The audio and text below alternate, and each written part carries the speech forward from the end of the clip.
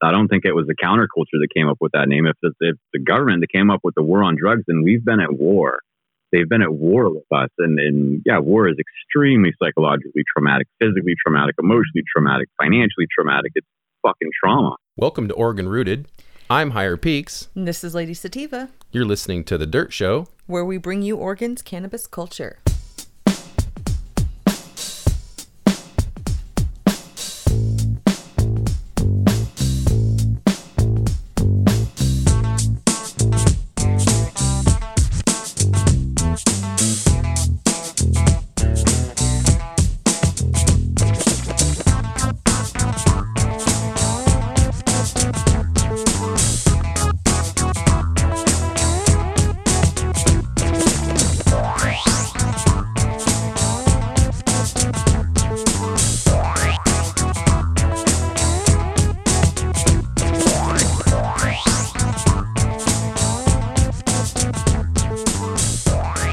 Welcome to The Dirt Show. I'm Higher Peaks. And this is Lady Sativa. All right, well, we are in spring. Well, I don't know. I guess it's not spring yet, but it seems like it's trying to be spring here. It's a trying. It's making me anxious. I want to plant some stuff. I know. Well, everybody's in plant fever. There's a lot of people out there right now that are, getting ahead of the game. Like JB, he popped in late February. Mm-hmm. He's already like 2 or 3 weeks deep on his stuff. So, people are out there doing it. We don't usually do it till like March because, they get big. Mm-hmm. Like we don't need 9-foot plants. Exactly. So, there's no really reason for us to get going till about now, but we are going to pop seeds now. Getting ready. I think that basically we're going to be popping our crosses from last year for sure, because we got to work those. And I guess we'll pop, whatever we decide on the Ripcord. JD Short, yep. And then, of course, the Ripcord. There we go. And then, yes, of course, the Ripcord F2, because, we've been waiting for that one. Mm-hmm. Make some monsters. Yes. The things are ugly. So we're going to maybe consider crossing those too, since we have them. Why not?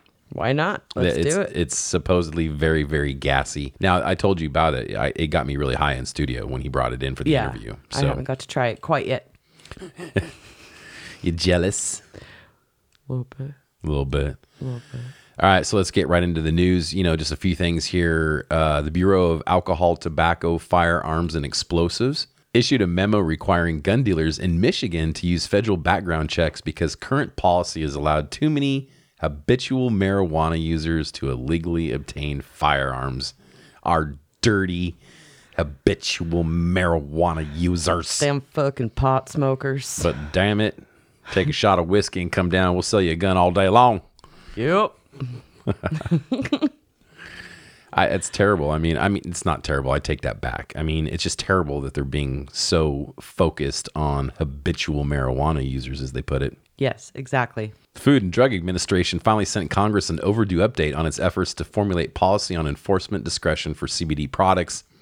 Basically, what this was is, they've been getting dinged to come up with some guidelines for marketing. Yeah. Because people can make these crazy claims, and they kind of have been. Yes. And if it's not crazy claims, it's like, CBD bed sheets and like, I'm surprised they haven't come up with CBD tampons and CBD. I think they have some. But the CBD pillow, have you seen that one? Okay, the pillow. And the reason I paused is because I was thinking about that. Yeah, the CBD tampons has probably been out for a while. I could see that being, they've offered, I remember when we first went into Top Shelf and we were told by one of the guys in there about using, I think it was Empower on a tampon, and that his girlfriend did it. And so it helped with internal use of keeping cramps away. Sure. Well, Empower, that shit's the bomb. So yeah. I expect their products to work, but I had a lapse there. I'm like, wait a second, that doesn't sound too crazy. Yeah. But yeah, CBD pillow. What's next? That sounds crazy. I'm surprised they don't have like CBD car seat covers and shit. Calm your ass down. Where you driving? Do you have road rage? I could see this commercial now. Do you have road rage? Order now our new CBD car seat covers. End road rage. End your road rage now. Only $29.95. Oregon activists announced that they've collected more than the required number of raw signatures to put a drug decriminalization and treatment expansion measure on the November ballot. Now, this is what we've been talking about. We've had a couple interviews. One was with Decrim Nature, and also we talked with Adelic, and we referred numerous times. We even read the news articles about how Oregon's pushing for decriminalized drugs, all of them really, but psilocybin and the entheogens is part of that too. The signatures haven't been validated yet, though, so the campaign will keep collecting for more. Absolutely. So basically, they announced Thursday that they had gathered 125,000 signatures, which that's huge. But they haven't been validated, so that means probably no one's responded back. No, what that means is they got to validate that all those signatures are legit.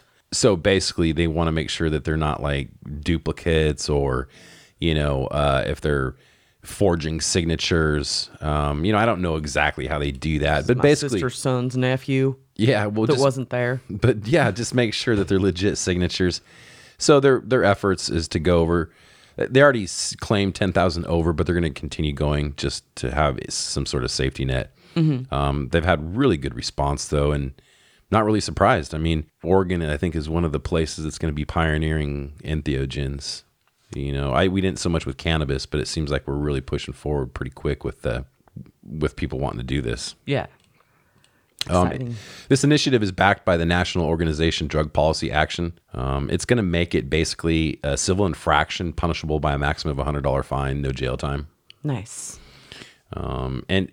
This is the problem. I just have to mention this. This is the only thing that really bugs me about this is, and we did mention this previous, I think it was in Decrim Nature, but the measure is going to take funds, not all of them, but take some marijuana tax revenue from schools, education, and redirect that to substance abuse programs. Mm-hmm. I get it. It's just education, That was a great thing that we were getting from the cannabis taxes. And we still will get that. I just don't know how much is going to be diverted. I hope it's not enough to affect education, because right now everything's going well. But as you know, even with this money, they still have short days at school. Mm-hmm. They still don't, it's not like before where it was 5 days of the same schedule. Mm-hmm. So anyway. You could guarantee school most of the year. Right. And there wasn't extra days taken off, or it's really strange now. So even though with all this money, they still do have somewhat of a budget, I guess, that limits their time at school. Mm-hmm. A study indicated that THC might be present continuously even in non-daily smokers at low levels, even if the smoking occasions are separated by a week. Yeah, and I think there's so many variables. Like if you have a high metabolism, that you might be able to get away, but we all know 30 days. I mean, if you're smoking, but I don't think that this study probably took into account, niacin, cranberry juice, right, right, lots and lots and lots and lots and lots of water. Yes, you'd have to do that. But yeah, so this isn't too surprising. The National Institute on Drug Abuse released a solicitation for grant applications to fund studies investigating, quote, the effects of cannabis and cannabinoid exposure on the developing brain from pre, peri, and postnatal development through young adulthood in humans and using animal models. Yes, it is tested on animals. As we should. There is not a lot of... There is not a lot of solid evidence or studies on, especially on developing prenatal, babies. And we've talked a few times about our situation when we had our 2-year-old. So I think that stuff like this needs to be done, and I'm glad to see this. Yes. So I had to mention that as well too. So that's it. We didn't get to joke much about this stuff. This stuff was pretty cool and solid this time. I do have one more. Sure. Golfer Matt Every spoke about his use of medical cannabis and voiced criticism of the PGA Tour's drug policy. Yeah, that's cool that he's coming out about that. That brought up something in my head that I wanted to mention too as well. it's nice to see this stuff because now the PGA Tour, they're at least bringing it up and talking about it. Now, Major League Baseball, they brought up recently too that they're going to relook at taking marijuana off their, substance banned list or whatever. Yeah. But the big one that you reminded me of was NFL. It's official now. The NFL agreed to stop suspending players for cannabis use. Players in the National Football League will no longer face suspensions if they test positive for marijuana under the new collective bargaining agreement approved by team owners. Nice. The league would implement several changes to its drug policy covering the use. The new policy would reduce the penalties for players who test positive for THC, including the elimination of game suspensions solely for a positive test result. The new policy would also reduce the number of players subject to testing for THC and then shorten the window. So there was a window before of 4 months. Now they're going to go down to 2 weeks, and that's just at the beginning of training camp each season. And I mean, damn, if you can't stay clean for training. The other thing, too, is it surprises me because these high-level athletes are definitely, I'm pretty fairly sure, not doing it on the game day or out on the field. I mean... Right. Hold on, let me spark up this blunt while we're running down the field. Well, I don't mean that. I mean, like getting high before the game. I mean, they might that morning or something. But I mean, these guys are playing at a level where they're active as fuck. Mm-hmm. And I just don't see, like, if you were doing that and it was affecting your gameplay, you wouldn't be at the level you're at right now. Exactly. So, I mean... So NFL, MLB, and now hopefully, PGA will step up at some point. Yeah, and I like that'll to be see awesome. That. So, and then they can start using it as medicine. Yes. Okay, so our interview, JD Short, second generation genetics. Now, he's the son of DJ Short. Yep. The popular breeder in the 90s. He developed the Blueberry line, which is not only popular as a standalone, but it's been used in a lot of crosses since. Mm-hmm. It's still being developed by second gen. And actually DJ of Old World Genetics. We have been running those genetics for a few years now. Yep. We've had a lot of fun. We did some crosses. We crossed the, oh my God, the Plumberry Kush with the Banner. There you go. Which was a good one. I'm really interested in that one. We also did the Plum with the Sour V. Now we did the Cutthroat, Oregon Cutthroat, which is one of my favorites. The Oregon Cutthroat we crossed with the Sour V and with the other two main ones, the Blue Cookies, the Wedding Cake, and what was the other one? It was the Gorilla Cookies. That's right. The Clown Royal. Clown Royal that we crossed, correct. I don't remember what we crossed it with exactly, but I remember it was Clown Royal and something. Nonetheless, we've done some crosses with his genetics. I really want to bring that hashy, because there's the Oregon Cutthroat, if you run it as concentrate, it's really hashy. It produces a lot. Yeah. And I want to bring that hopefully over to something else like the Banner, say, where we get some different terps. And hopefully we get a terp profile we like, but I only want to pull the looks and the hash production from the Oregon Cutthroat. I don't think that the full terps, or I should say the high itself, I want to kind of change up on that one. Yeah. It's too sativa-ish for me. And I'm not saying it's a sativa. I'm just saying it's too cerebral. I want something... Banner? No, the Oregon Cutthroat. Oregon, yes. Yeah. Nonetheless, there's a lot of love in this stuff. Now, we've had JD on before. Now, JD came on for number 32, episode 32 and episode 35. Now, in 32, I talked to him directly as second gen. He came back on 35 with Greenwork 420. Mm-hmm. Now, Judah Greenwork, he does a lot of great work for the community, and he has the Greenwork seeds. We have ran them and had success.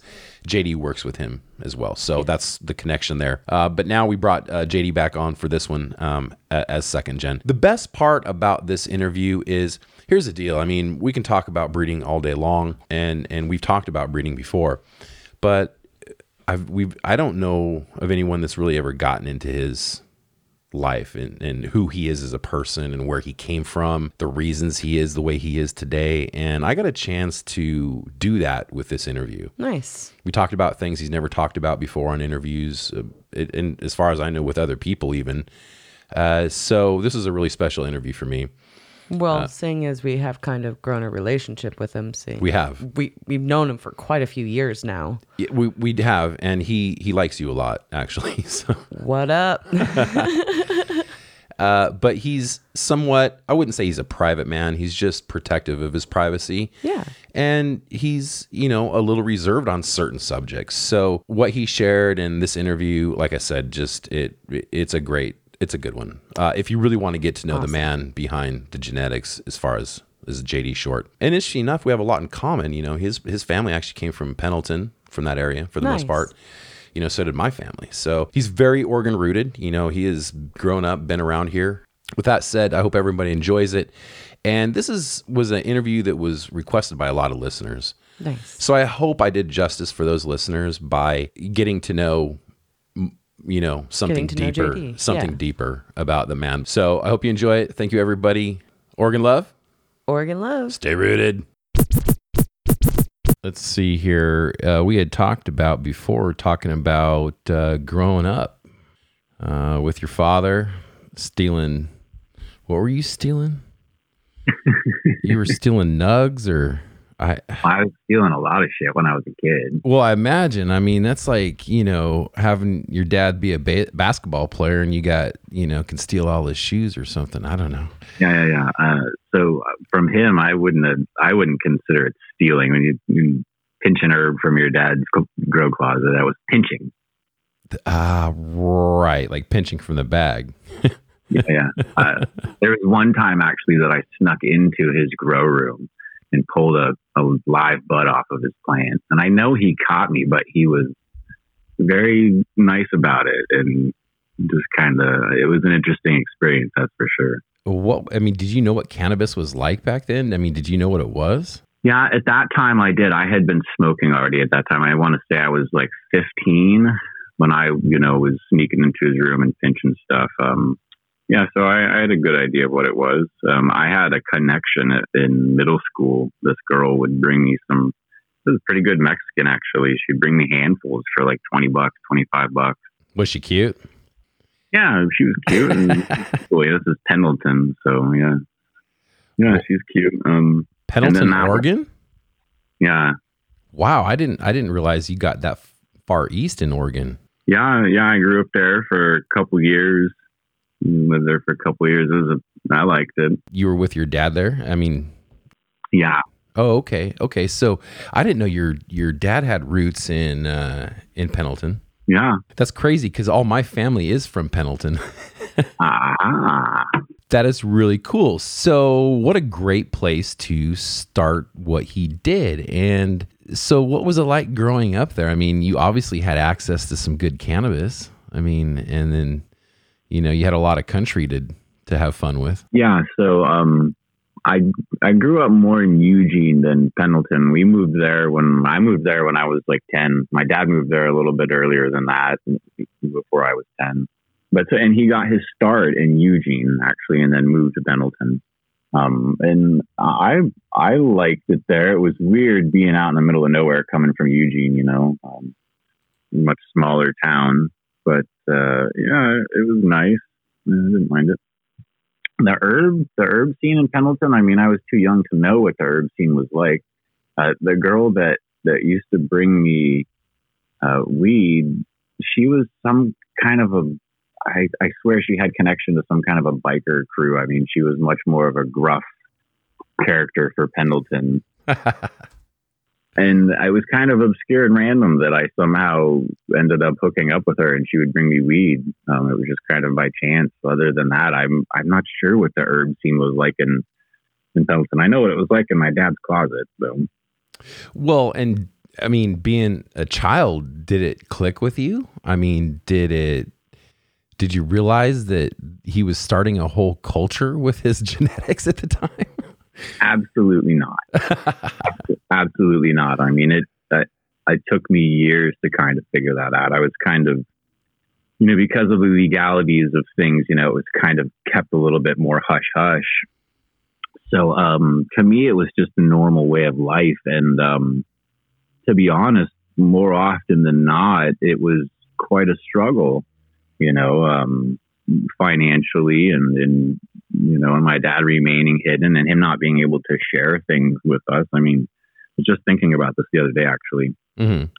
That flow plant that we have that was selected in 1992, I was there when he selected that plant, but I never saw it. I never saw it until I was 24 or 25. So I didn't see it until 10 years later, and here now I am, I'm working with that plant, but I never got to be involved with him when he was doing those hunts and stuff because it was a private thing, a secret thing. Prohibition was pretty intense back then. You still there? Yeah, absolutely. Yeah. And you're right. The 90s was pretty rough, or 80s, 70s, all of it. Yeah. Yeah. And, growing up around it and coming from Eugene and, we grew up in a counterculture. So for us, it wasn't something that we understood we needed to keep secret as kids, As a matter of fact, my brother in kindergarten, when they went around the room and asked what your parents do, what your father does for a living, my brother told the teacher. He said, well, my dad grows pot plants. And this was in like the late 80s or whatever. And luckily, bless the teacher's heart, she went to my parents and said, you need to have a talk with your child. So yeah, it was quite a different time for sure. And now I'm going to dig real deep here. If you don't want me to put this in, let me know. But did religion play any part of your growing up? And if so, what was it and how did it affect you? Not directly. And no, I'm totally willing and open to talking about that subject. My family was very religious. They come from a very religious background, but they didn't push that on their kids at all. I haven't even been baptized, but for anybody who's been indoctrinated into religion, as they know, it doesn't really matter if you try to keep it out of your life. The way it's kind of been explained to me is once you're indoctrinated, once you're in it, you don't really get out. It's you form this mindset, and once that's formed, you're stuck in that. It's the way that all humans kind of work. We get this foundation of an ideology, and we stick with it. It works for us. So although religion wasn't pushed on us kids at all, and it wasn't a central theme in any of our behaviors or anything, it definitely was there. But as far as the cannabis thing, that's a good question. How much of an influence that played in, the path that I've been set on, or my father has been set on. It's a good question. It's a question that might be better suited for him. It's one I've wondered myself, actually. Religion can play roles growing up, and then, affecting if we're going to use cannabis even or not. Right. Yeah. So I was just curious how that maybe affected you. So to try to blend this in, with the school issue, it didn't make a big deal. It didn't also make a big deal with any kind of government, state government stuff like DHS or anything. I mean, luckily. Not at that time. Yeah. Not at that time. So my parents were, they split up when I was about 3, and this was right before I split up that this happened. So they were still together when that happened.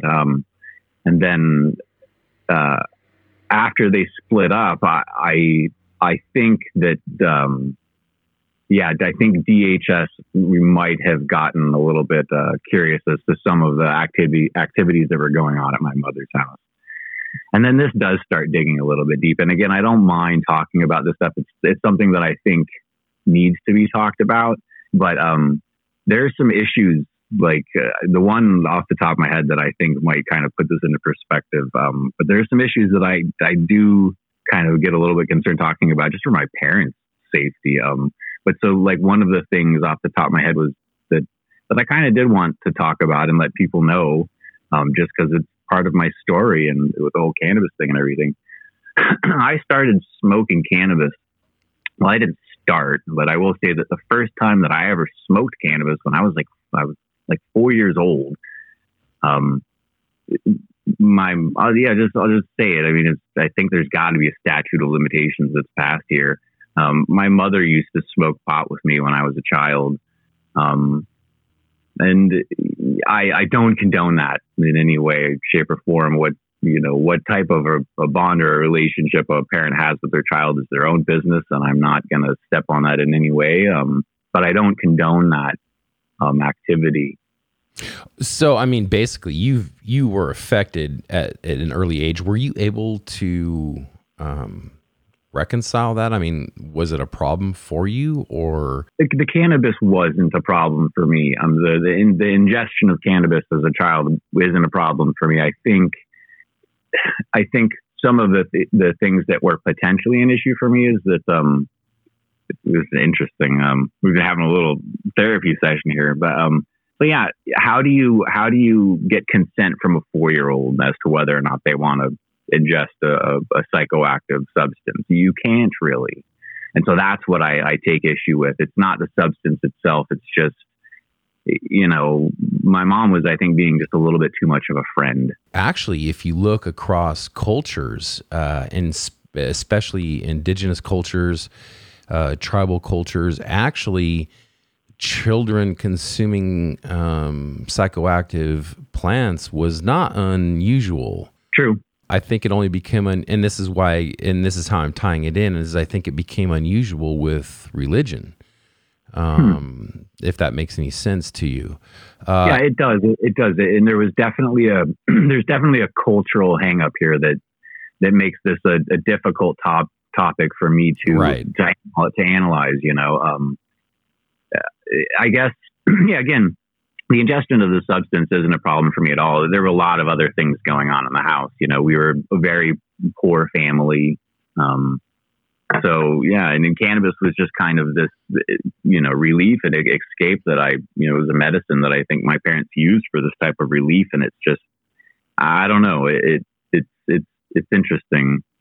Perhaps with something like some kind of a guideline of some kind of a religion or something, maybe it could work out better. I don't know. Well, I think that kind of is where the older cultures and tribes was it was part of things like your puberty, your rite of passage. A lot of times psychoactive substances were used as medicines without the fear of some sort of, loss of, I don't know, your mind. I mean, I don't know, for instance, if you look at Northern Europe, they were using Amanita muscaria for their old generations and their children. It was given out as a food. Now if you look at how we view things, obviously there's some issues when it comes to making choices for your children. Right. Being what that is, we also allow things like psychoactive Tylenol or ibuprofen. Right. Yeah. It's an interesting conversation, man. I really appreciate, the broaching on this. It makes me realize, like I said, that question about how influential was religion might be better suited for my parents. But having this conversation makes me realize that, like that decision my mom had to smoke with me, it probably was rooted quite a bit in her ideology and her religion. She's quite a bit more religious than my dad, I think. I think she felt a little bit, righteous in that perhaps, she had a little bit of a religious background that may have affected the big picture. Yeah. Needless to say, I mean, it didn't affect the fact that cannabis as a psychoactive substance was not, I mean, it was used in your household. Was it regularly used in terms of it was just incorporated daily? Yeah, when they could get it. Do you think that's why he started growing? I mean, why do you know? Absolutely. That's why he started. Yeah, he just wanted his medicine. That's, how all of this came to. He just wanted his meds. Did you guys spend time growing up helping other people in terms of just generosity? Like from what I've heard, yeah, he had this reputation in Eugene back when he used to frequent here a little bit more often. But yeah, he was, people just kind of looked at him with this awe, and I always assumed that's what it was. Right. He sold a lot of cheap herb, gave a lot of deals, gave a lot away. Did cannabis put pressure on your family life growing up? Absolutely. The war on drugs, yeah, absolutely. Yeah. Yeah, I'm still reeling from it. I'm not sure if I'll ever get over some of the trauma that I've been through, mostly just poverty induced shit. These people, for instance, like your father, even you, any of us that have been in the black market, which wasn't too long ago, I think a lot of us do have PTSD. Mm-hmm. I mean, I know that sounds, I don't know if that sounds extreme or if we're... No, not at all. No, when you look at soldiers who come back from war, I mean, were we the one that classified this the war on drugs? Right. I don't think it was the counterculture that came up with that name. If the government that came up with the war on drugs, then we've been at war.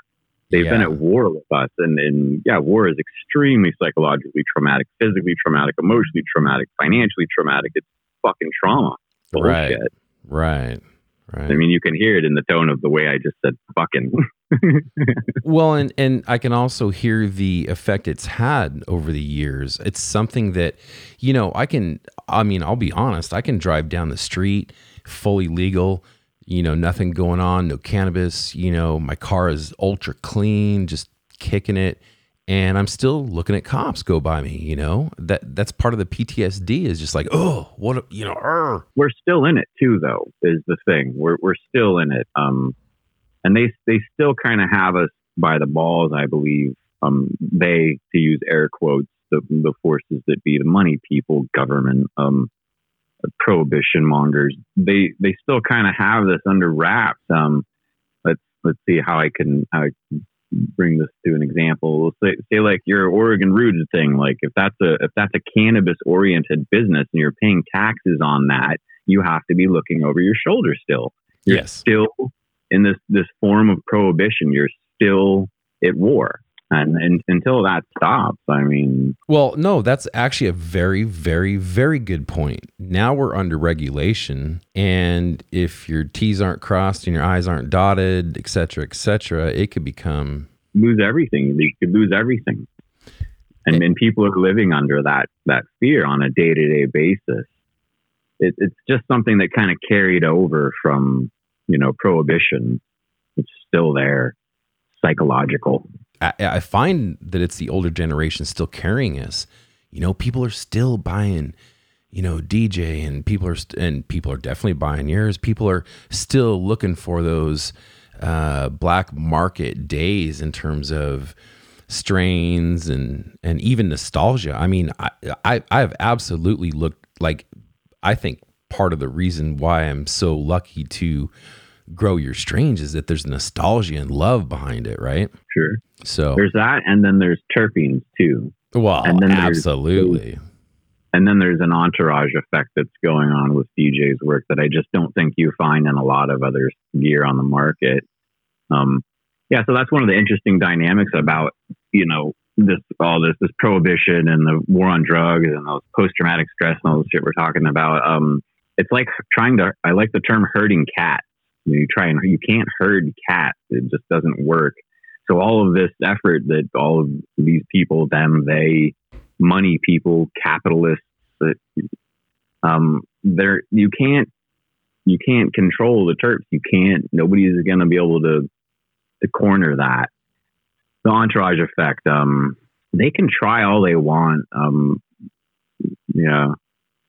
just got stoned. It's good. I'm glad. You must be smoking some of that JD Short stuff. It's this new F6 F13, man, I just made. We haven't come up with a name yet. DJ's thinking about Second Set is one of the names. I really like this herb.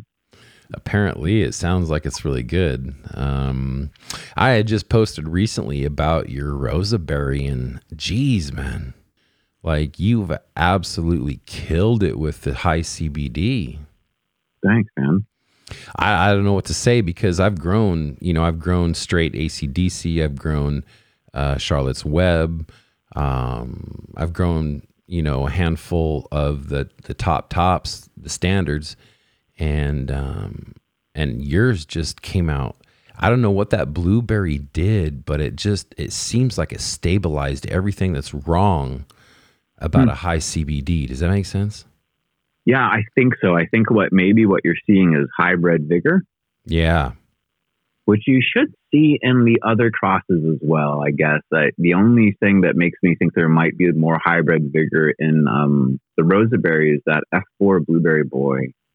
I mean, so DJ did select him for specific points of homozygosity. I think I got it this time. Nice. So that would make sense. So my assumption is that the Rosaberry has more F1 hybrid vigor than a lot of the other high CBD strains that we're seeing out there, which would be evident in the way that it grows and the bag appeal, the terpene production and stuff.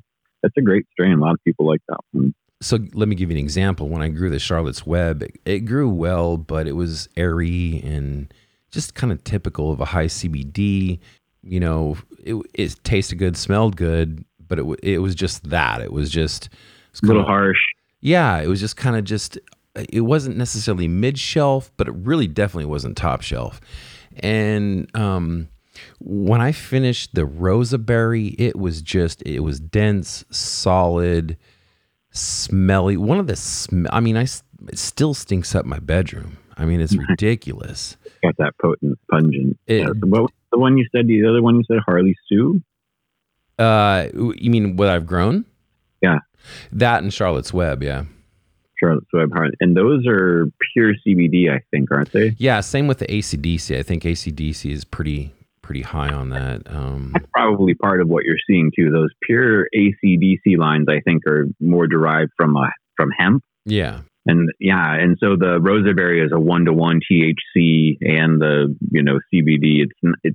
I think they classify it as hemp, but it's more of a hybrid. Whereas those other ones are kind of pure hemp. They kind of smoke a little bit more like it as well. Honestly though, I mean, this flower is so good, you could flip flop it for any high THC. Not that people. Yeah, all the time. Not that you could, I wouldn't recommend flipping that on the. People do all the time. I hear people. I've had people ask me, like, "Well, I don't know. Should I do this?" And I'm like, "Look, I'm not going to answer that. I'm not going to answer.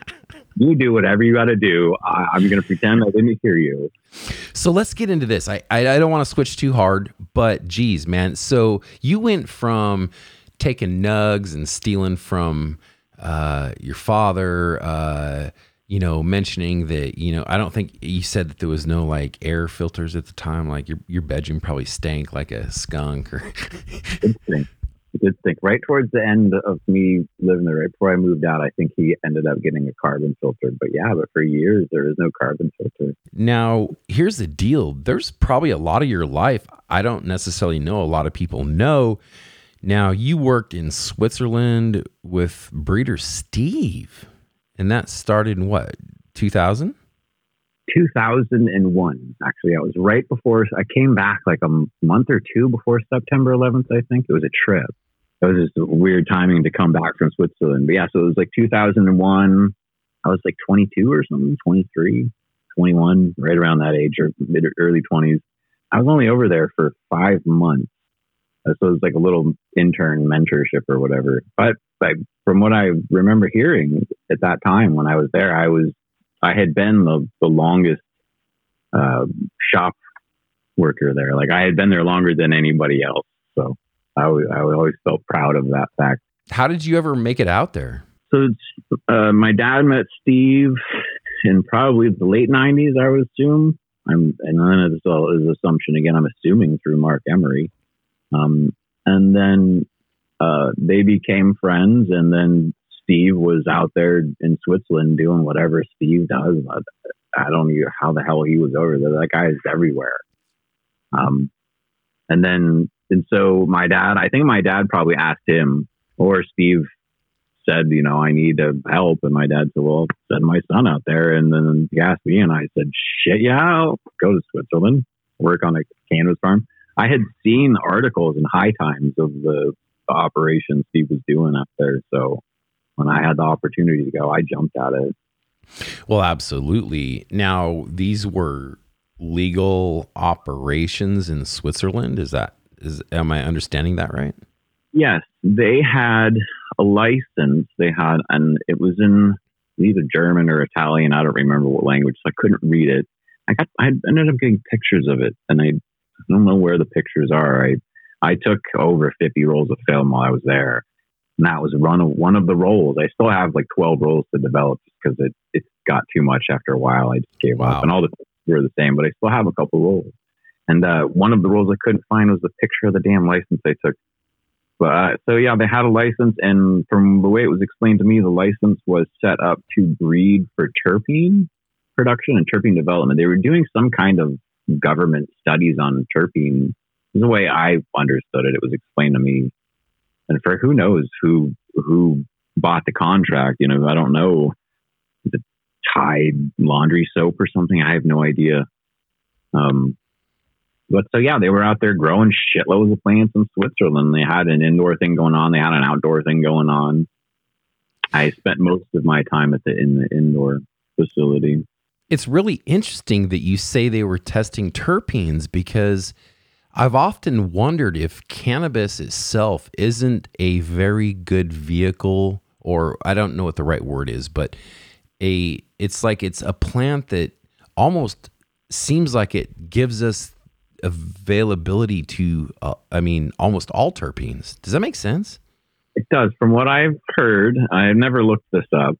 Cannabis has one of the largest, if not the largest array of terpenes of any natural plant, or I think.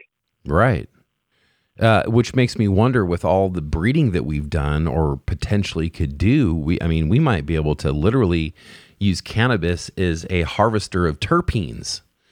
Yeah. I hate to say that, but geez, man, like people talk about, instead of going out and having to harvest lavender and harvest this terpene and that terpene, and we could have one plant that we just basically allow us to produce whatever terpene we decide we want.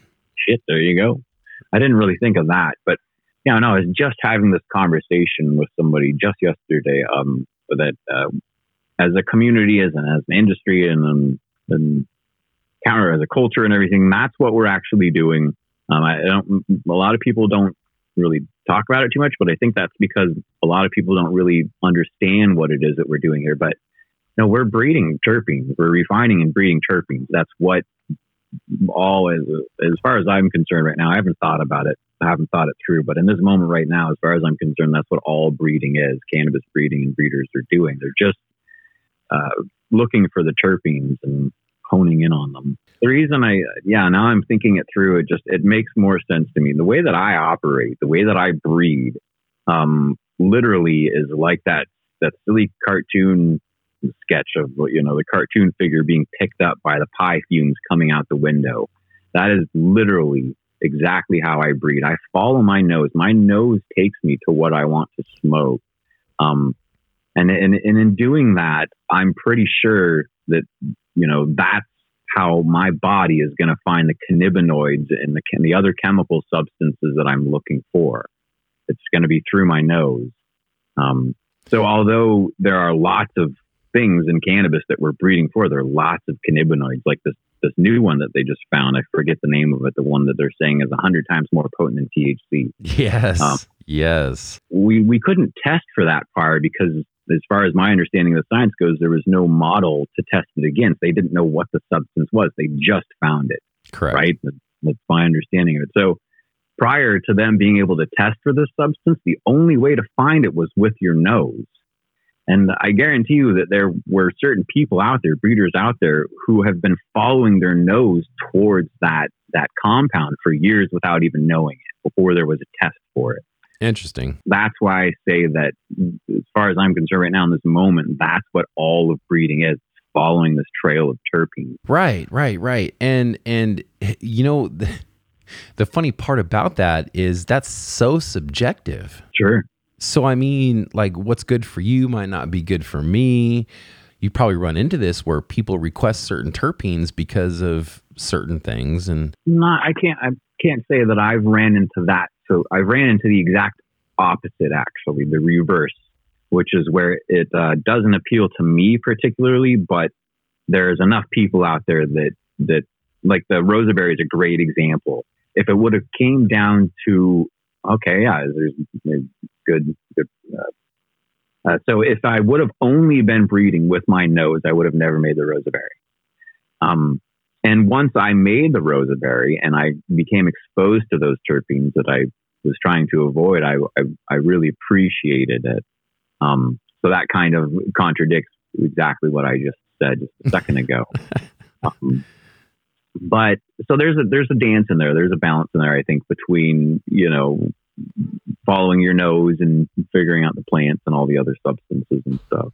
Like, I don't think we've talked enough about Switzerland. You when you were in Switzerland, you actually were able to work with a ton of strains, right? Weren't you doing work on breeding and strains there? Yeah, shitloads of them. It's good. I'm not sure if I would classify them as strains though. Lots and lots of seeds. Grew lots and lots of different seeds. Yeah.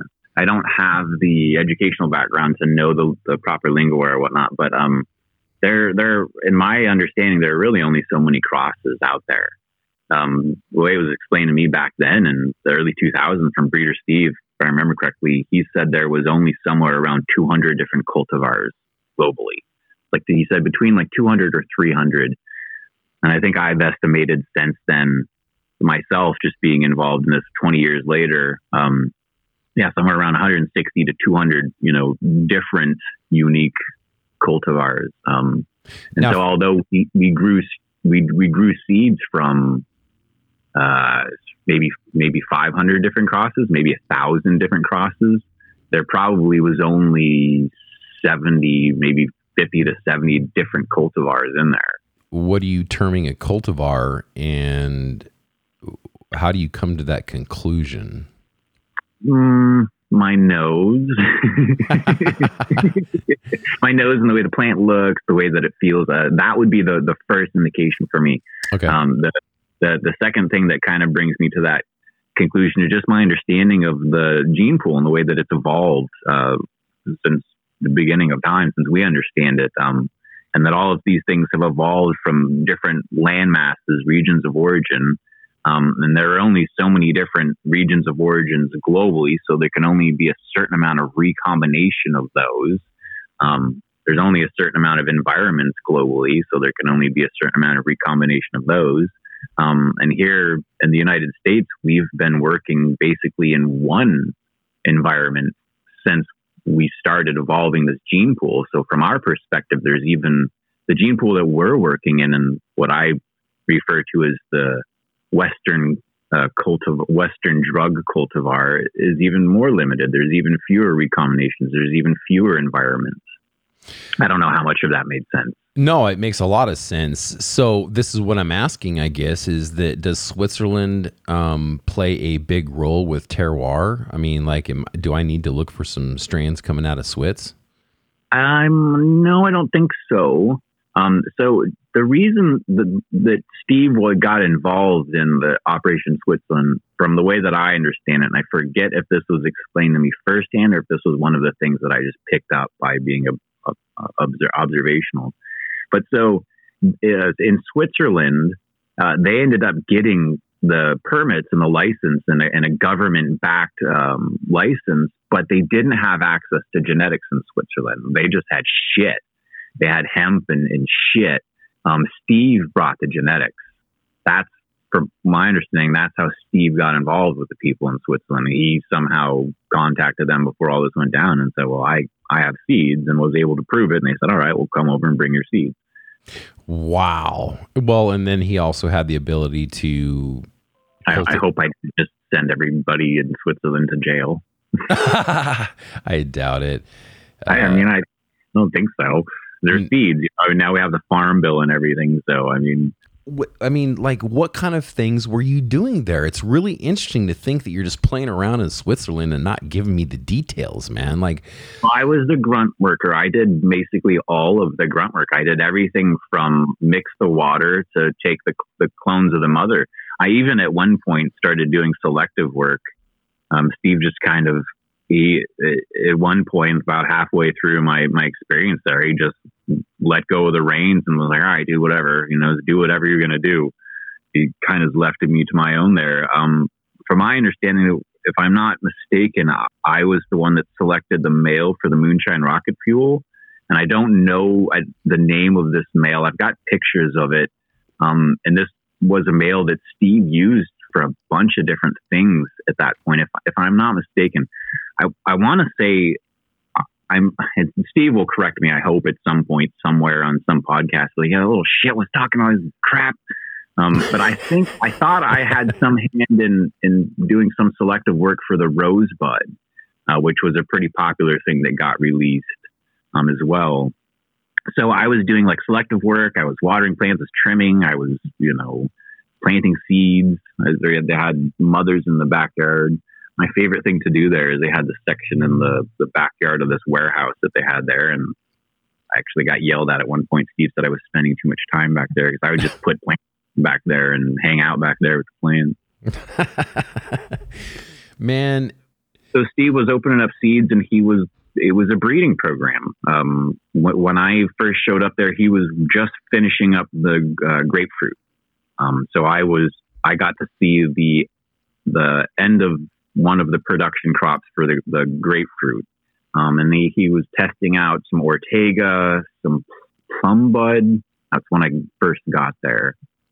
And so he would just test out these seeds. He had a huge mother section where he would keep mothers of the seeds he was testing out, and he would select the best ones and he would breed them forward. Were they running any kind of technology that was any different than what we're seeing now? Swamp coolers. I mean, I've seen them now. I've seen them before. I just don't see them anymore now. I couldn't believe they had them there in Switzerland. It was such a humid place, and they had the place just hooked up wall to wall with these swamp coolers and leak water everywhere. It was, even it's funny. I was a newbie. I was baffled. They weren't getting like fungus or PM issues or anything. Oh, sure. Yeah. It's part of a breeding program. Yeah. Absolutely. Did anything come out good of those testing? I mean, what came out of that whole project? Good question. A lot of stuff. So we can isolate it by the timing. It was 2001. So basically everything Breeder Steve released between 2001 until like 2003, it's a high likelihood of a possibility that I had I helped with that. At least I helped water the damn plant. Dude, come on, man. That you kept it alive. Yeah, I'm stoked for them. I was stoked for the experience. I bet. How long were you there?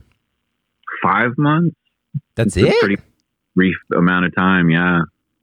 I was there longer than my passport said I was supposed to be. Well, they didn't stamp it, so I could have stayed longer. But I have to start getting a visa there or something, right?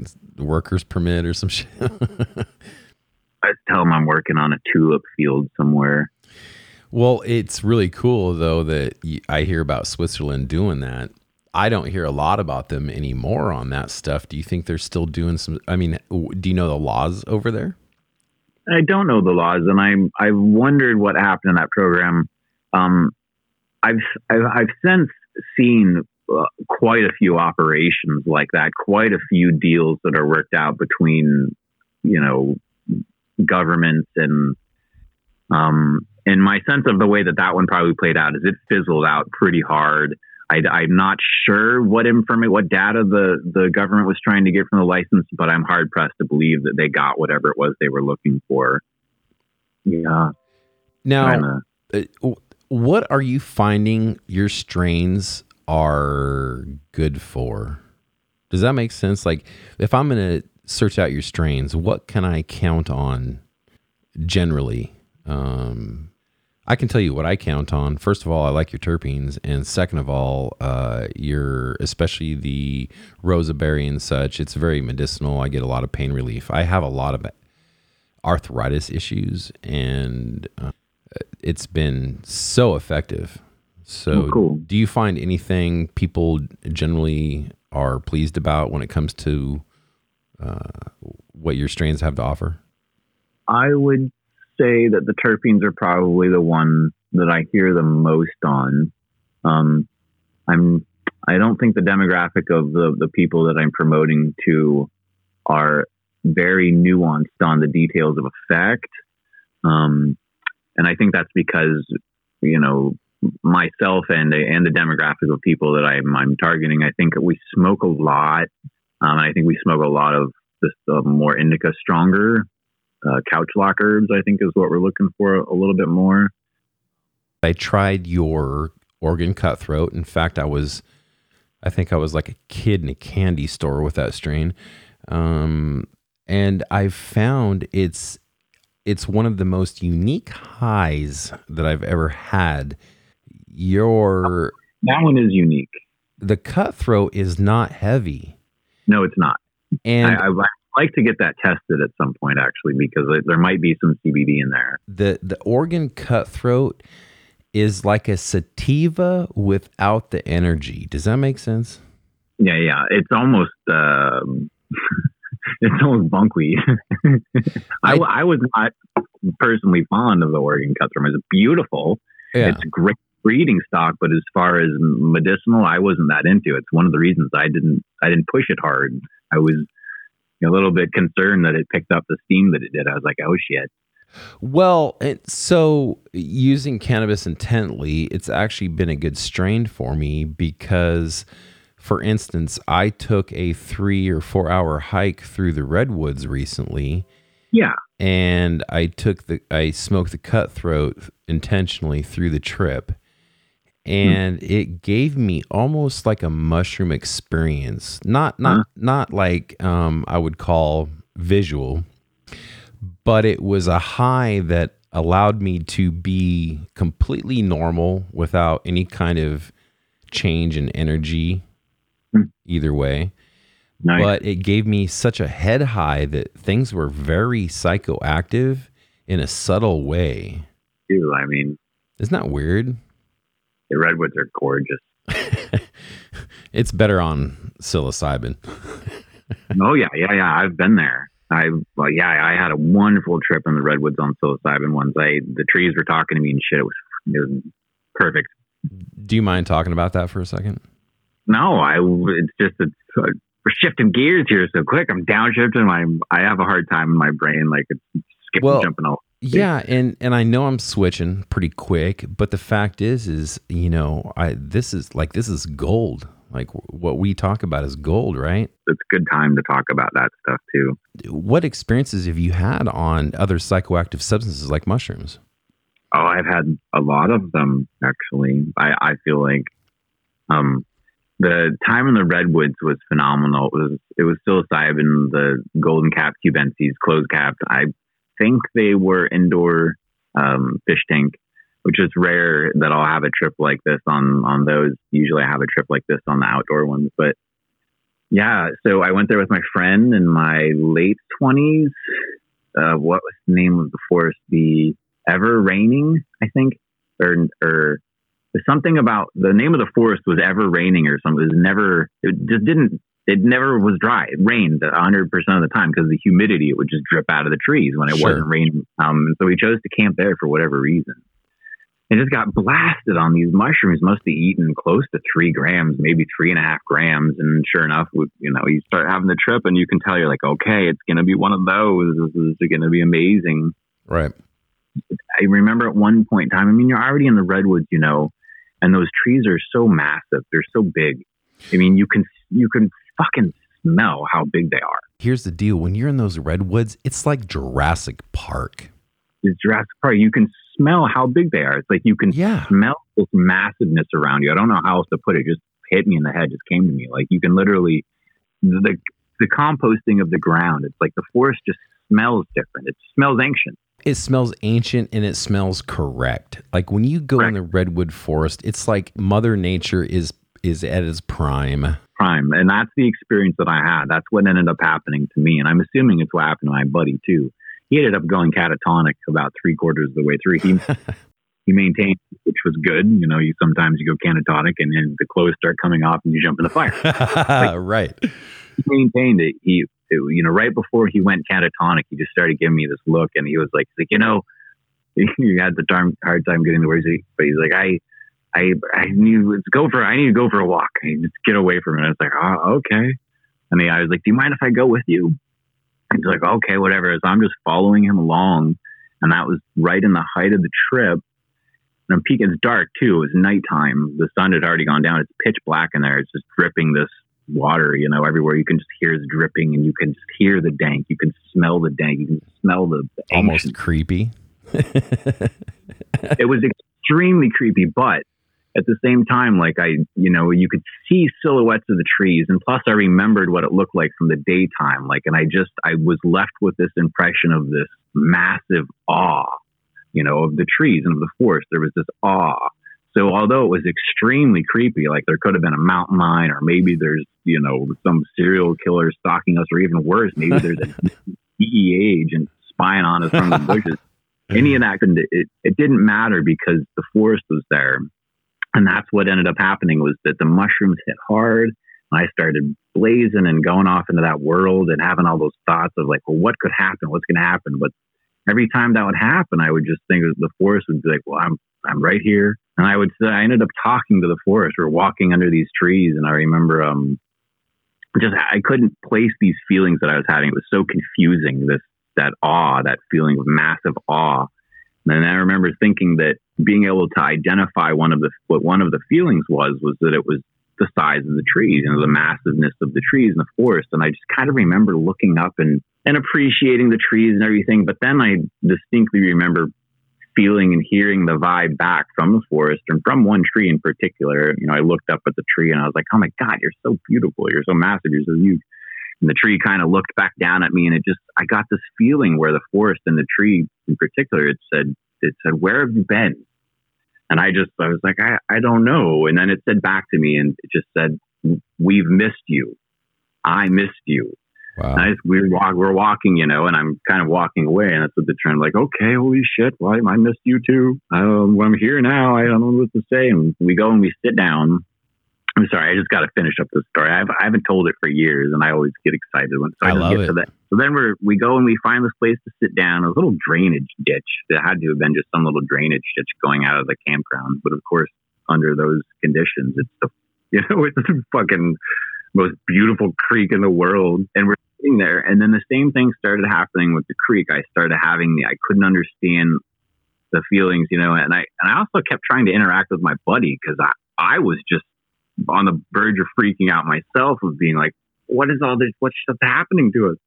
And he couldn't interact with me. And I just remember listening to the creek and hearing the trickles of the water.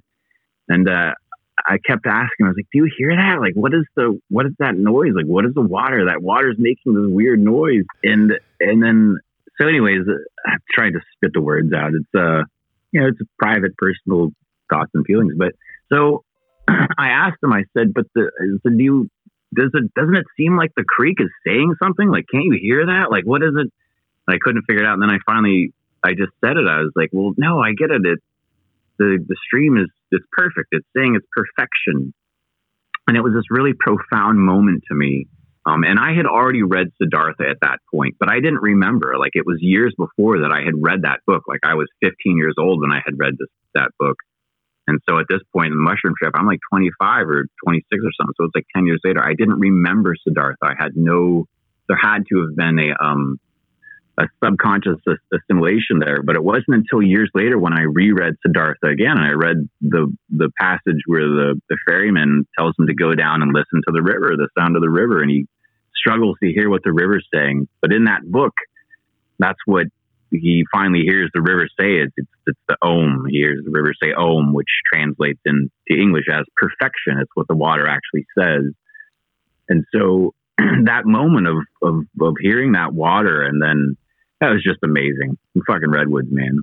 Hey, thanks for letting me tell that story. Let me make it clear. You just made all your fans and listeners very happy. And I appreciate this, JD.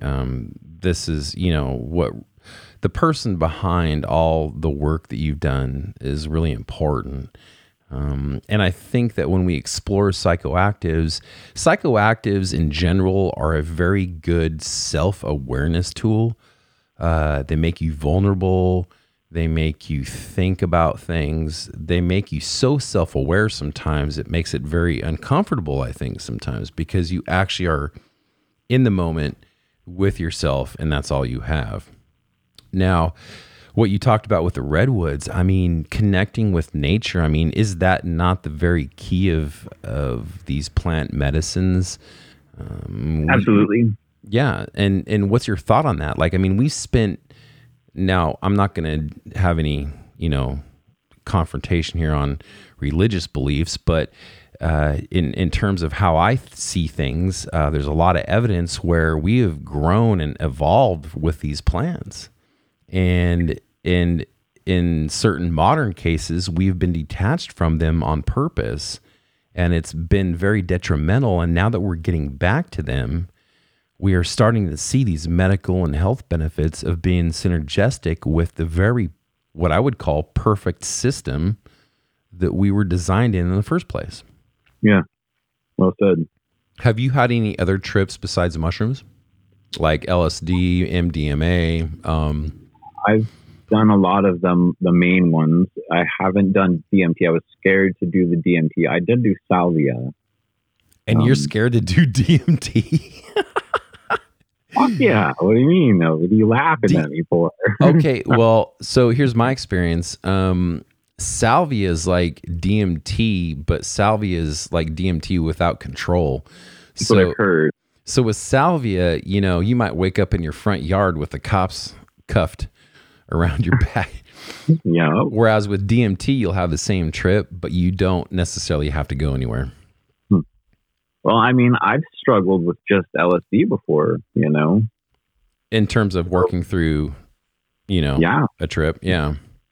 So, I mean, I won't say afraid of DMT, but it's definitely all of the other drugs that I have dabbled in. There've been room to fit them into some form of a recreational or play type of setting. The DMT, I just wasn't able to fit in there. I knew approaching that one, I was like, this is not a fucking game. No. And now that we got the cartridges, honestly, we've tried the cartridge and it's an 8-minute break from complete reality. But that's okay, because with DMT, it's very welcoming. So I haven't had a bad trip. I've had overwhelming trips, but not like on mushrooms, where if I take like 7-8 grams of mushrooms, I have to really work at not going south. That's what I always loved about mushrooms. The mushrooms were my favorite. Me too. Most every other substance I've ever taken requires some amount of, diligent discipline to work through some shit before you can get to that other side. Mushrooms do too, but it's like there's this disconnect and this relief with mushrooms that I've never had a bad trip on mushrooms. I've tried to every single time, but I get to this point and something clicks and goes, no, thank you. And there's the most amazing experience I've ever had just happened to me. And I often wonder, when I'm doing mushrooms, is that it teaches me things randomly. I don't know if that makes sense, but I'll be doing something and I'll have this epiphany, if you will. And it's like my mind is presenting me these truths at the moment. And, that's part of the process. It's like, here you go. I'm a teacher and here's your lesson. Do you want to accept that or not? Whereas with acid and the other synthetic type drugs, MDMA and stuff, it's more of a heavier, dirty high. It's really weird. Yeah. Does that make sense? It makes a lot of sense. It does. It especially when you use the term teacher. If you think of the two substances as actual tutors or teachers or whatever, it's like mushrooms are just kind of like, if you're thinking of them as tutors or whatever, mushrooms are just kind of like your chill uncle teaching you how to read, Curious George. Right. He doesn't even give a shit if you read the book or whatever. LSD is kind of like your religious teaching you a Bible passage on Sunday, Right. You get smacked LSD will smack you on your fingers with a ruler if you're not paying. Yeah, well, DMT will smack you on your ass if you don't listen either. Why I was afraid of DMT, because I have this rebellious streak in me. I still haven't worn through that yet, where if something tries to force me to acknowledge something, I will play with it sometimes. And if I don't want to acknowledge what the thing is forcing me to acknowledge, and I can be a shit. Oh, absolutely. And one thing I've noticed is that with mushrooms, I can go into a trip with a intentional question, meaning I need the answer to this. And I'll go into that trip, and at some point, randomly, I'll start getting some sort of answer. It may not be the answer I want, blah, blah, blah, but it's really weird when you go into that head high with mushrooms in that teaching space. If you have intention with it, it seems like you get some sort of answers. Now, the difference being you just got to apply them, but a lot of people don't. That makes sense. You can see it. That's what I think those substances are really good for. And that's how they really teach us some of those most profound lessons, is that I'm not even sure if they really teach us things as much as they just allow us to let down these guards that are preventing us from seeing them how they actually are. On those substances, sometimes it's like you just can't bullshit yourself. You don't have the energy or the time, you know. It's that breaking down, like the vulnerability part. That's why I said that when I said taking mushrooms, it makes you vulnerable. And that's the thing, is like some of those bad trips come from the fact that you go deep down inside. And when you're in there, you're going to see things that you may or may not want to deal with, right? Yeah.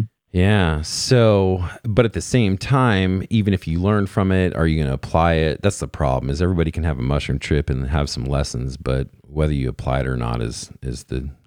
Tea just the other day, actually, was 3 grams.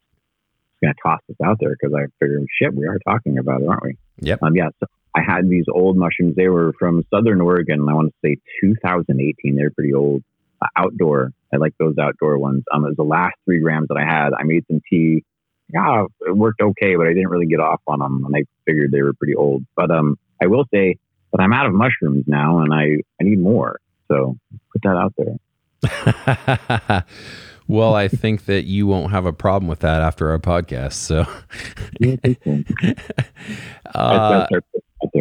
yeah, and if you're ever down this area, you know, we definitely have different ways you can experience the area. So. But we really appreciate that in terms of talking about the entheogens. Now let's relate that to cannabis. One thing about cannabis is, I will admit to this. I will admit that cannabis is a gateway drug, not to heroin, not to a life of some sort of horrible addiction or alcohol, but well, nobody was supposed to talk about that ever. What's that? I'm not a gateway drug. What are you talking about? It's not a gateway drug like that. I think cannabis is a stepping stone into awareness, into psychoactive awareness, if you allow it. So if you define it that way, so then what is not a gateway drug?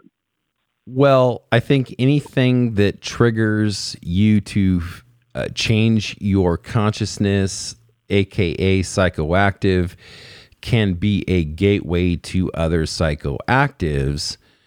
I will say about, sorry to interrupt, but no, go ahead. I like this topic, and I do I have some thoughts on it. But yeah, so it was a gateway drug for me. But there were a lot of other substances I was experimenting with at that same time, and they were all gateway drugs, all of them. And I will also say that as far as psychoactive and mind-altering substances, you know, some of the very first ones I did all of them were over the counter. Some of them was sugar. Well, and I'm going to just briefly touch this real quick. I've spent time away from drugs completely, and the one drug that has given me the most problem is sugar. Sugar, nicotine, man. Fucking sugar, alcohol. Nicotine, alcohol, even caffeine. Pretty much the 4 or 5 drugs that mainstream society consumes are probably the worst. And you want to talk about a gateway drug? So to define something as a gateway drug, the reason I would define cannabis as a gateway drug is because it was one of the first substances that I specifically sought out to alter my conscious, and I knew that it was safe. And then once I experienced some of those states of altered conscious, I had more of an inclination to seek out other states of altered consciousness. Cannabis played a role in that. I don't know how much of a role it played in that. But the curious thing about it is that if it hadn't have been cannabis that opened up my curiosity in that, it would have been another substance. And I would have eventually smoked cannabis as one of those substances anyway. So how much of that's why I'm trying to define like what we define as gateway and I guess you can say gateway could be a positive or negative thing. So you have to really define it. Yeah, that's what I think I was saying. And I think the main reason I think most people go to cannabis as a gateway drug is because it's the safest one on the face of the earth, period. And it's also the one that is tolerated in terms of side effects. And it's also the one that has the most health benefits. Yeah. And so I think that being the default is a good gateway drug because... Exactly. All the more power to it as a gateway drug. I mean... Well, and that's exactly what I was getting at, is I can fully admit to cannabis being a gateway drug into much more better medicines that I didn't realize were out there because of the bullshit and propaganda that I've been fed since... Yeah. Or check it out like this. Say cannabis is your gateway drug to fucking heroin or something. Like, oh, that's horrible. That's terrible. That's really unfortunate. But check it out. At least you have this backup of cannabis, what you can fall back to after you're done with your heroin trip. Well, and that's the thing is that it's been not only a gateway drug, it's been a get out of jail card. Exactly. Because think about it this way. What if your gateway drug to heroin was fucking Adderall? Then you're screwed. You're screwed. What are you going to do then? Yep. So it's really weird. So to me, the gateway part is to the medicinal part of nature. That's its gateway. Yeah. And it eases you into the heavier things like psychedelics. If you didn't have, like, I'll tell you this, I'll admit this right now. When I do psychedelics, I use cannabis during that trip. I use it for the come up and the come down because it's a very nice pillow to ease you into that spot, and it's a pillow to ease you back out of that spot. Yeah, that's a great way to take the word back, man. Yeah, and gateway in Mother Nature. Yeah, and so gateway, hell yeah, gateway to back where I was meant to be. Yeah, gateway home. I have never smoked bowls all day long and thought I better go smoke some heroin. But I sure have smoked bowls all day long and thought I should take some mushrooms. There's some sort of tie there where people that do cannabis have a relationship with other psychedelics and it's medicinal. There's things that are happening that are positive. I think for a lot of us who have been involved in the cannabis community for a long time or whatever, our chemical makeups, our chemistry, they're ready for that. It's the next step in the Entheon ladder, so to speak. Well, I think what's really happening with mushrooms in particular, and cannabis as well, cannabis is another good example, at least those two substances, I don't know about many of the other ones we were talking about, is that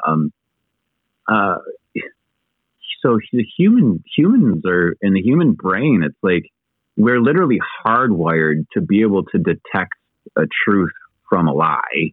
I mean, it's kind of what our psychological makeup. It seems like, I don't know. I'm really just going to start rambling, and I think that's part of the reason that we have this draw to cannabis initially, and now mushrooms is the next one. Is it's like under these substances we don't deny ourselves access to at least acknowledging certain truths. And right now, I mean, in the age that we're living in, we're in such a state of denial that, I think there's a craving for those types of experiences and substances. Are you going to continue using them? Yeah. And especially having this conversation now, and I'm excited, for the future. I went through a phase myself where I'd say a good solid 5 to 7 years, maybe even 10, going on 10 for the LSD. I got curious about mushrooms again about 3 to 4 years ago, but I went through a good solid phase there where I was scared to question my own experience, my own perception of my own reality with these substances because it was just too much. Sure. But so, yeah, I'm excited and kind of ready to get back into that and just toss this out there. You know, we can fucking thank Trump for that type of shit. I mean, you can only push people so far before they decide to fight back and protect what they believe to be their reality and their perception. Absolutely. And do you think that carries on to psychoactives? I mean, I think we're looking in the future at psychoactives being very, like it's going to have an effect on our political scene. Yeah. Yeah, that's kind of what I was trying to tie into. I think that's just to kind of pick on Trump and the government and politics as an example, that leaks down into everything else we do in our lives, our media, our entertainment, everything. It's in everything. This type of this inauthenticity. We're surrounded by it or whatever. And so I think that's why there's this push in our society to experiment in that is precisely what I said. I mean, you can only push people so far. People are willing to deny certain things, but at a certain point, you can't herd a cat. People will find a way to experience the reality that they need to, and if that's mushrooms, then that's what's going to end up happening. Right, and like things aren't necessarily for everybody. You can have enlightenment and experience medicine in different ways. It's just that plants are one of the ways that we're directly connected with nature. Absolutely. Yeah. So these substances might not be for everybody, but it only takes, if there's only a few feathers that are misaligned on the dart, it only takes a few to put them back and to get it back on the right path. Exactly. Well said. Well said. Talking about, just taking a few, realigning just a couple of those feathers on the dart to get it back on track. I'll try and be a feather, and I'll just say it right now, Bernie fucking Sanders. God damn it. So what we're up against right now is capitalism. And that's why there was a war on drugs. That's why there's a JD Short. That's why you're talking to me, is because of fucking prohibition, which is a result of capitalism, period. That's what we're dealing with right now. That's the reality that nobody wants to look at. And Bernie Sanders is ready to start the conversation. I don't know what that means, what the conversation is going to look like, what it's going to what actions are going to come from that conversation. But I'm ready for the conversation. That's all. Yeah, for sure. Capitalism it's not working anymore. It just isn't. All right, now we're just in the most boring of topics you can do. We were talking about just real quick. I in the back of my mind, I'm remembering we were talking about what I thought people were drawn to in my strains, and I had said terpenes, but I wanted to kind of wrap that up with. Although initially I think that they're drawn to them by terpenes, I think the reason they come back is because of the terpenes is the first reason, but ultimately it's because of the effect. I do think there's an effect thing going on there with DJ's F4. So you nailed it. I think that people search out that flavor, but on the back end, they want to have that medicine. Yeah, a lot of times I think people don't even, like myself, I don't even notice I want that medicine. It's just kind of, I'm like, I just think I like that. I'm like, I just like this smoke. I don't know why. I think that's one inherent problem with buying strains in dispensaries is you can smell them. They can smell good. Is it going to give you that right feel? Yeah, well, that's something that's trial and error there. Oh yeah. You made some, you're going to grow your seeds this year? Absolutely. We are still dedicated to you if you want us to grow your strains. Yeah. Anything I got. Yeah. You made some of your own, didn't you? Yeah. So we're going to, we did several crosses. We did the Sour V times Oregon Cutthroat. We did the Banner times the Oregon Cutthroat. We did, we did the I think this is going to be our hitter, is we did a cross between the Plumberry Kush and a Chocolope. Ooh. And I'm very hopeful for that because the Chocolope has some LA Confidential and some old school strains that were developed pretty nicely. How did you run all those different males? What do you mean? How I'm a master of breeding? No, that's not true. Very effective use of my land. Nice. Nice. So just different parcels. Yeah. Cool. Yeah, and honestly, we had to do the whole branch thing. So everything Greenberg has showed me of his Sour V crosses, both the females and the males that he's crossed to stuff and with stuff, is everything that those touch turns bomb. So that should be a good cross, that Oregon Cutthroat and the Sour V. And then your Chocolope and Plumberry, that's a kind of a no-brainer. That should be kind of interesting, actually. Well, really, that Plumberry was this thing was... Was it one of the black leaf ones? It not on the Plumberry, but the actual, like the flower site, the flowers and the stems were all just fucking dark. The Chocolope stock you got, or where that came from, but that should be interesting. I'm assuming that that should be some pretty chocolate stock. I mean, I hate to pull names that I don't want to lean on other brands as descriptive terms, but yeah, I'm assuming that should be pretty Chocolope leaning. It should be. I've dealt with that strain for the last 4 years, and I've worked with the farm that works with that strain, and I've seen them develop it. And these guys are legit. It's Cloud Wave Organics, and they're up Portland area. But nonetheless, they've developed that Chocolope line. And those, if you look at my IG, if you look back at that really crazy looking OB strain on my IG, it's way back. It's right there. It's the red one. It says, still can't remember these genetics. Smells like blueberry muffins. It's got a red, like all the flowers are red. Let's see it here. This is a Chocolope, yeah. Right? Yeah. Well, that's actually that's the OB. It's I can't remember what strain that is, but that came from the same place. Nice. The Chocodile is the one I was talking about, and that is below it. I see it. So that Chocodile is an LA Confidential, a lineage of LA Confidential, New York City Diesel, and Chocolope. Nice.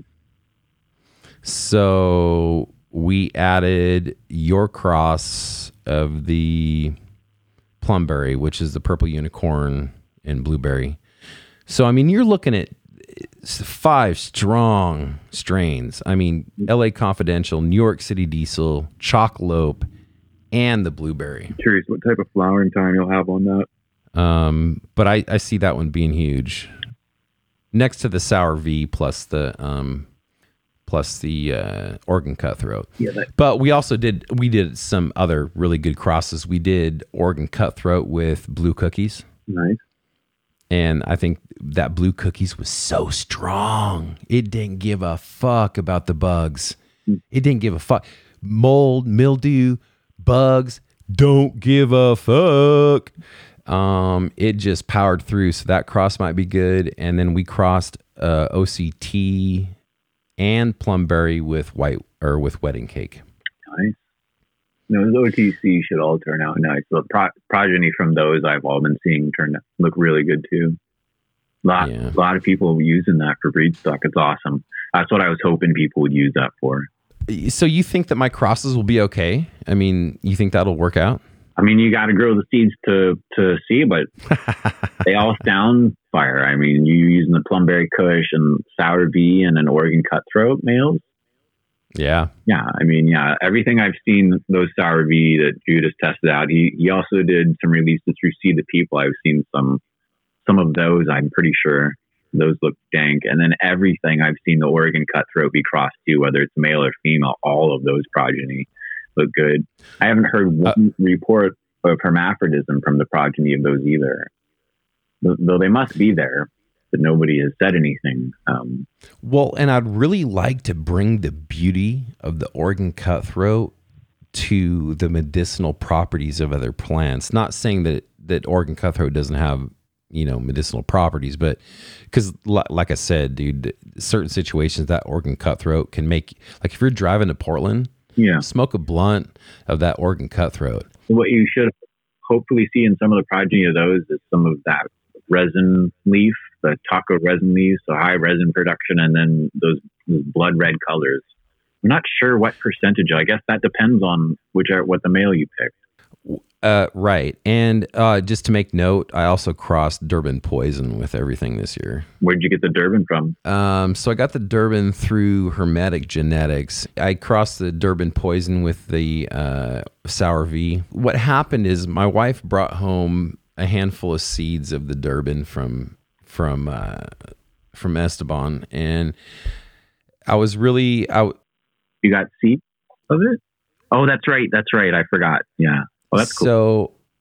So I grew those out, and I picked the best male out of the ones I grew and cut everything else out.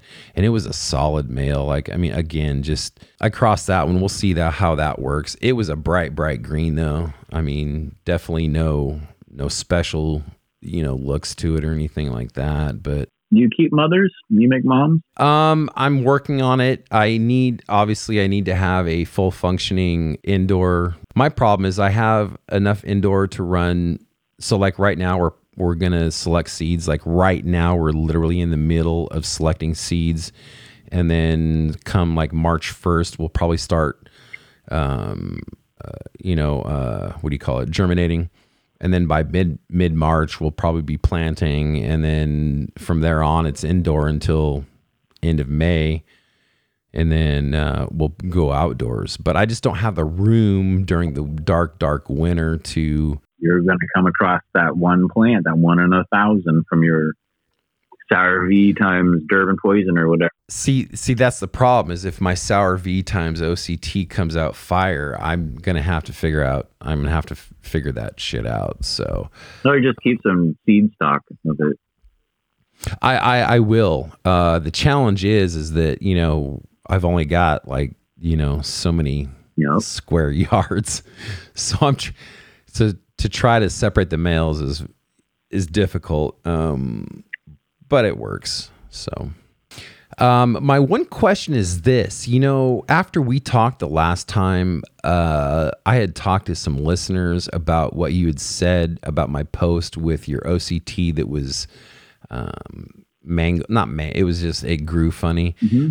And I had a overload of emails come in after we talked where they were talking about it would be a great hash plant. Yeah, you saw it. Did you see the response on my page?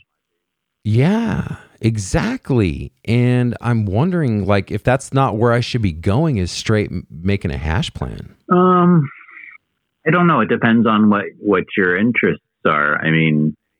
Well, I'd like a good concentrate plant. Shit, that I run all day right now. So the application that would be used for in concentration, you would have to, because you imagine how sparse it is, it would have to be a huge plant. And then you got to figure out a whole new way to process it because it doesn't, it's not normal buds, it's just bracts on a stem.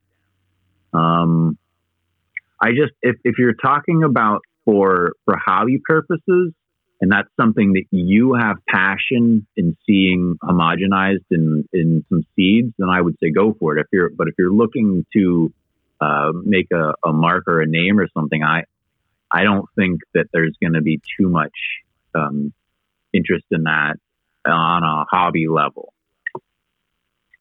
Yeah, and that makes sense. I guess my hobby levels don't really include most people. Because I run a lot of concentrate.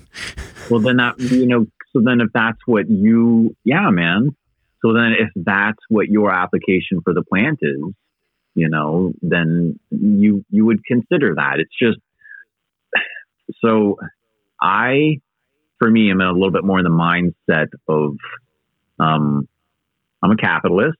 Yeah.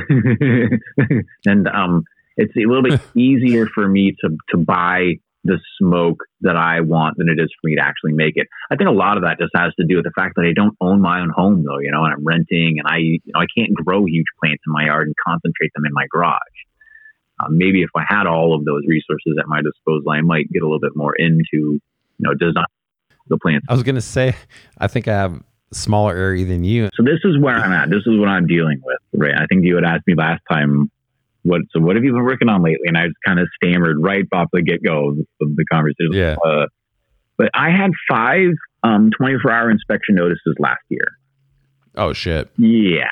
So that's what I'm dealing with. That's your landlord? He's that much of a dick? So what happened last year was the rental agency that I had been renting from for years and years and years, for whatever reason, chose to end my contract, and they sold my contract to a new rental agency.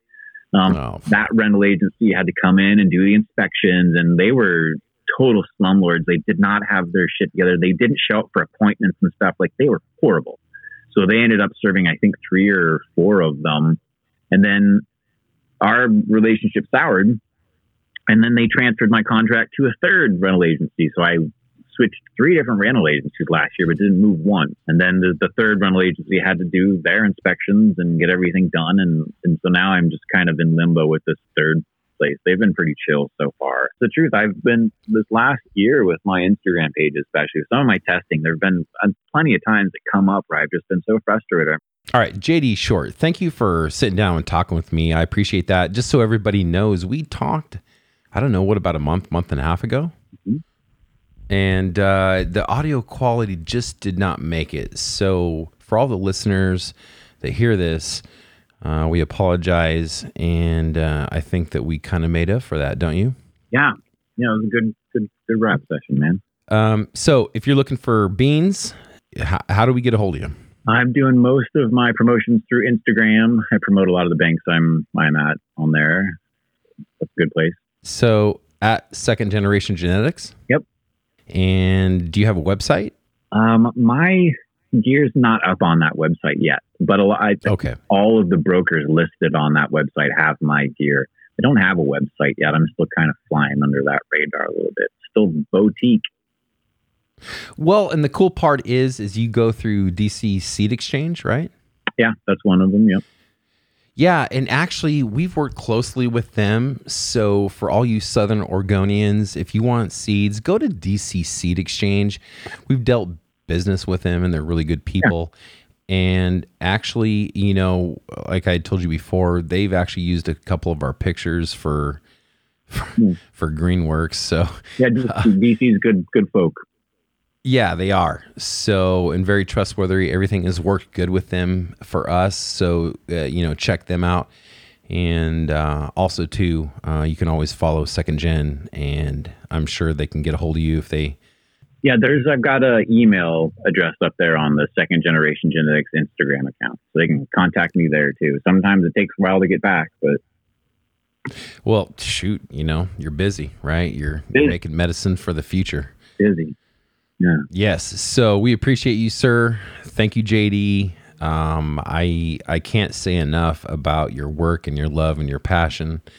And I think the cannabis culture, and especially Oregon, is appreciative of the fact that you have carried on not only an amazing name, but you've also added in a lot of extra, talent and skill and taken it to the next level. Wow. And wow, we really appreciate that, sir. Awesome. Great to be here, man. I'm Higher Peaks, and you've just listened to The Dirt Show. If you like this episode, please like, share, comment, and go to OregonRooted.com, where you can subscribe to us on your favorite platform like iTunes, Pandora, or Spotify. Also check us out on our YouTube for videos, and IG, Facebook, and Twitter for all our updates. Thank you for listening.